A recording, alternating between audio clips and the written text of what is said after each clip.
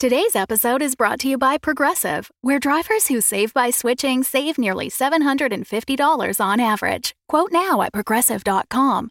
Progressive Casualty Insurance Company and Affiliates. National average 12-month savings of $744 by new customers surveyed who saved with Progressive between June 2022 and May 2023. Potential savings will vary.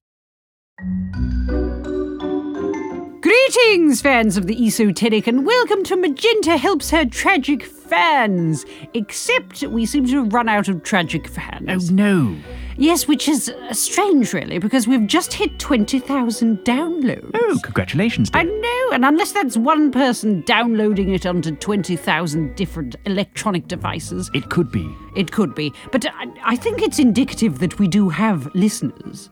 Yes, I suppose so. But they're not sending us email. We have one email this week. One email. Yes. With a problem from a fan. Yes, it was a rather crucial problem, wasn't it? Yes, it was. It was very time sensitive as well. They need an answer immediately. Unfortunately, they're going to have to wait because we don't have the requisite 3 emails. Right. So they'll have to wait till next week. So instead, this week, what we're going to do is we're going to read a chapter of my wonderful book. Oh, well, I think that more than makes up for it, don't you? Exactly. And yes, I'm sure they'll be all right. And we did leave them on somewhat of a cliffhanger, didn't we, last time?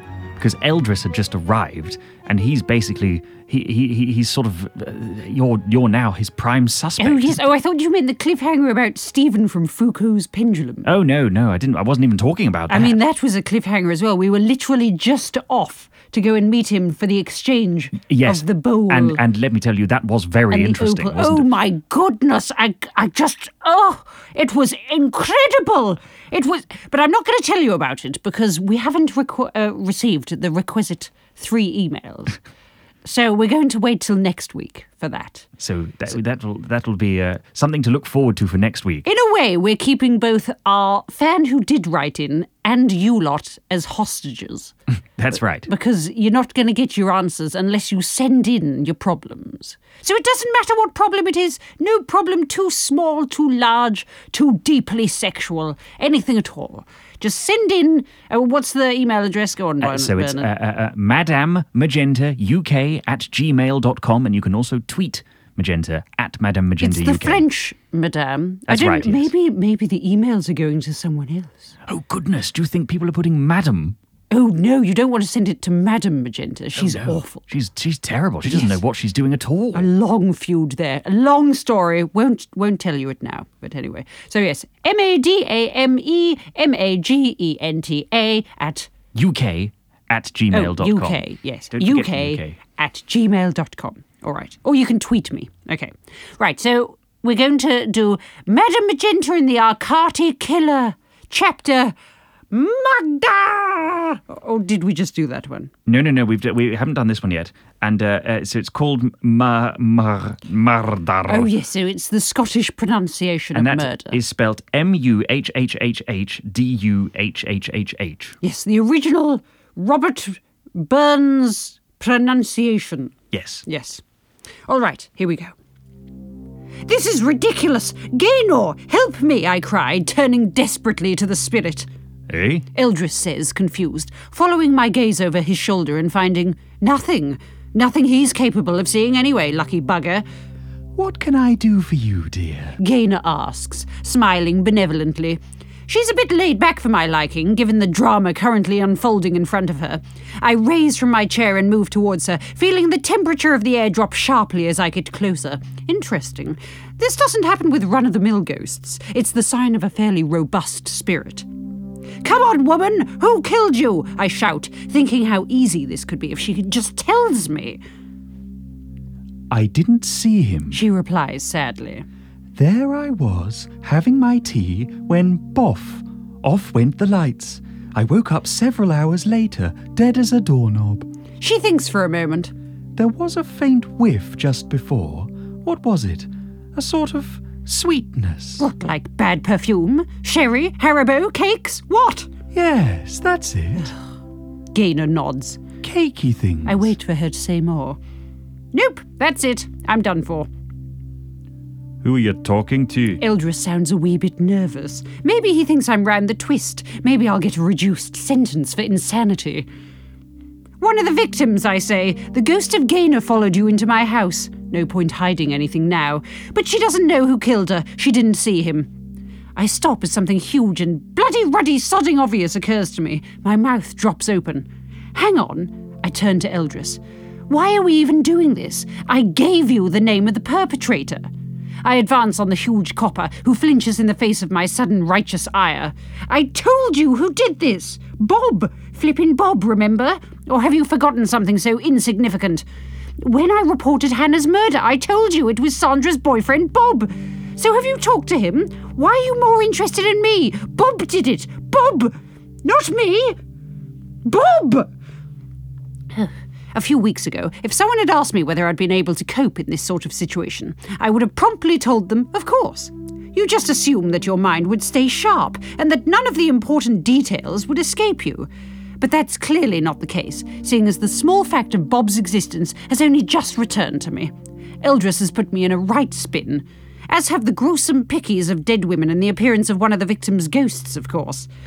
We haven't been able to find him. Eldris says warily from his new position nearer the door, the big wuss. Sound a bit wussier, Bernard. You're good at that. We haven't been able to find him. Not that much. He's just a bit unnerved by Magenta's emotional state. We haven't been able to find him. Yeah, that'll do, I suppose. Is that all right? Did you look his address up in the phone directory, I ask, fists bunched, hysteria rising, or ring his number? Didn't Sandra give you his phone number? She did. He's making placating actions with his hands now, like he's dealing with a lunatic. But it was a mobile number. He never answered, and we couldn't get a trace on it. It was a cheap phone, paid for with cash. A common practice with criminals. And Sandra didn't have his address. Well, what about his surname? Find his family, I shout rather too loudly.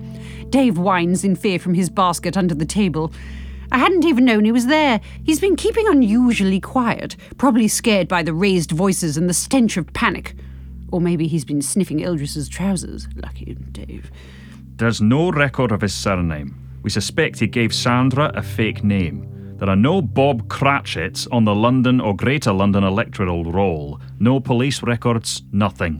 So much for state surveillance. I lean on a kitchen unit, my chest heaving. I must be burning off calories like nobody's business. I'll end up hollow-cheeked and waif-like at this rate, a vulnerable target for prison bullies. I wonder how one carves a shank out of a toothbrush. Magenta, Eldris says firmly. I need you to calm down. No, you calm down, I declare, stabbing my finger in his direction. Leaving aside the fact that Bobo told me that this Bob fella definitely did it. And why would a Labrador lie about that? Don't you think it's a little suspicious that he's so elusive, It's bloody obvious. He's the guilty one, not me. So why the hell am I your prime suspect? Because you're the only suspect we can find. Eldris says, which doesn't sound like proper policing to me, and I've watched a lot of CSI Miami. Oh my God. Maybe Eldris is a crap copper, or a bent copper, a copper who breaks the rules for quick results and an early lunch.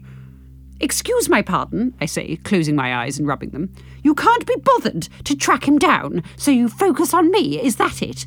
And then what? Squeeze a confession out of me under duress? I splutter in disbelief. Well, I won't be intimidated quite so easily, Eldris, and you can't arrest me, can you, because you've got no evidence? I'm not going to arrest you. Eldris agrees. But I didn't come in here intending to. I'd have taken you to the station earlier if that was the case. Oh, that's good to hear, actually. I repeat it in my head. I'm not going to be arrested. My shoulders drop as some of the adrenaline whooshes out of me. But He continues.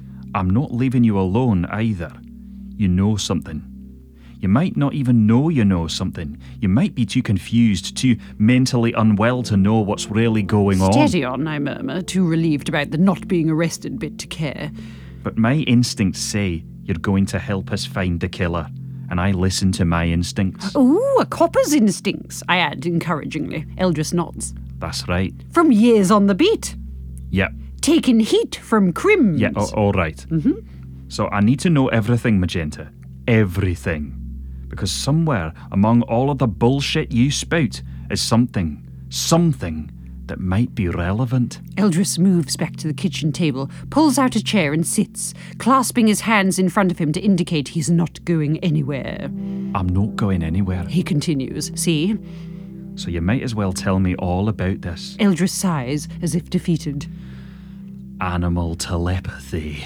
Oh, end of chapter. That was pretty good, wasn't it? It was, yes. I'm not sure about my wandering Scottish accent. It's quite hard to do the gruff Scottish, I realise. But I'll keep going. I'll try and improve. You probably should have put a bit more like gravel into it. I'll do a bit more like that, then. Well, you can't suddenly. Eldris is established now, my dear. He's established, oh dear. He is an actor, though, so what they probably did at drama school is they probably tried to knock the Scottish out of him, because drama schools are pretty bad with that They don't like regional accents, no. No, they don't. I mean, everyone from a certain period sounds exactly the same, don't they? That's right, yes. Yes, so I reckon Eldris went to drama school. They tried to knock it out of him, and he ended up instead with a wandering Scottish accent. How terribly convenient for me. Yes. I will replicate his wandering drama school accent, then. Must be terrible when he goes to his hometown, though. They must call him posh or something. That's what happens to Scottish people. Or go, why do you sound like you're putting on a bad Scottish accent when you're genuinely Scottish, Eldris? I promise I'm Scottish. That must be terrible. Poor Eldris. Poor Eldris. Oh, he's got so much depth. There's a lot of layers to his character. Maybe I'll just write a book just with him. Maybe. Anyway, right, so tune in on Thursday for the next episode. The next chapter, sorry, called Mum's the Word. Ooh. I don't know what that means. We'll find out. Yes.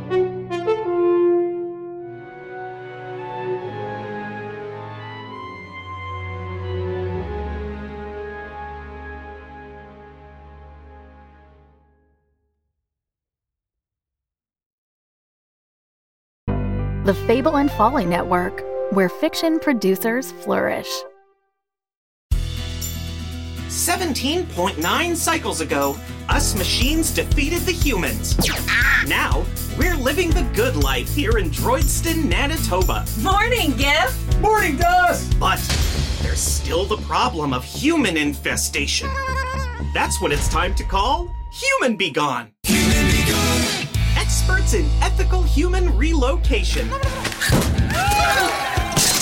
This job has everything. Danger. Whoa! Sounds like we got some dingers in there. Excitement. Incoming. And drama. You're the one who leaked herself in my basmati rice bed. It's a dirty job, but some bot's gotta do it. Oh! Human Be Gone. Coming soon wherever you get your podcasts.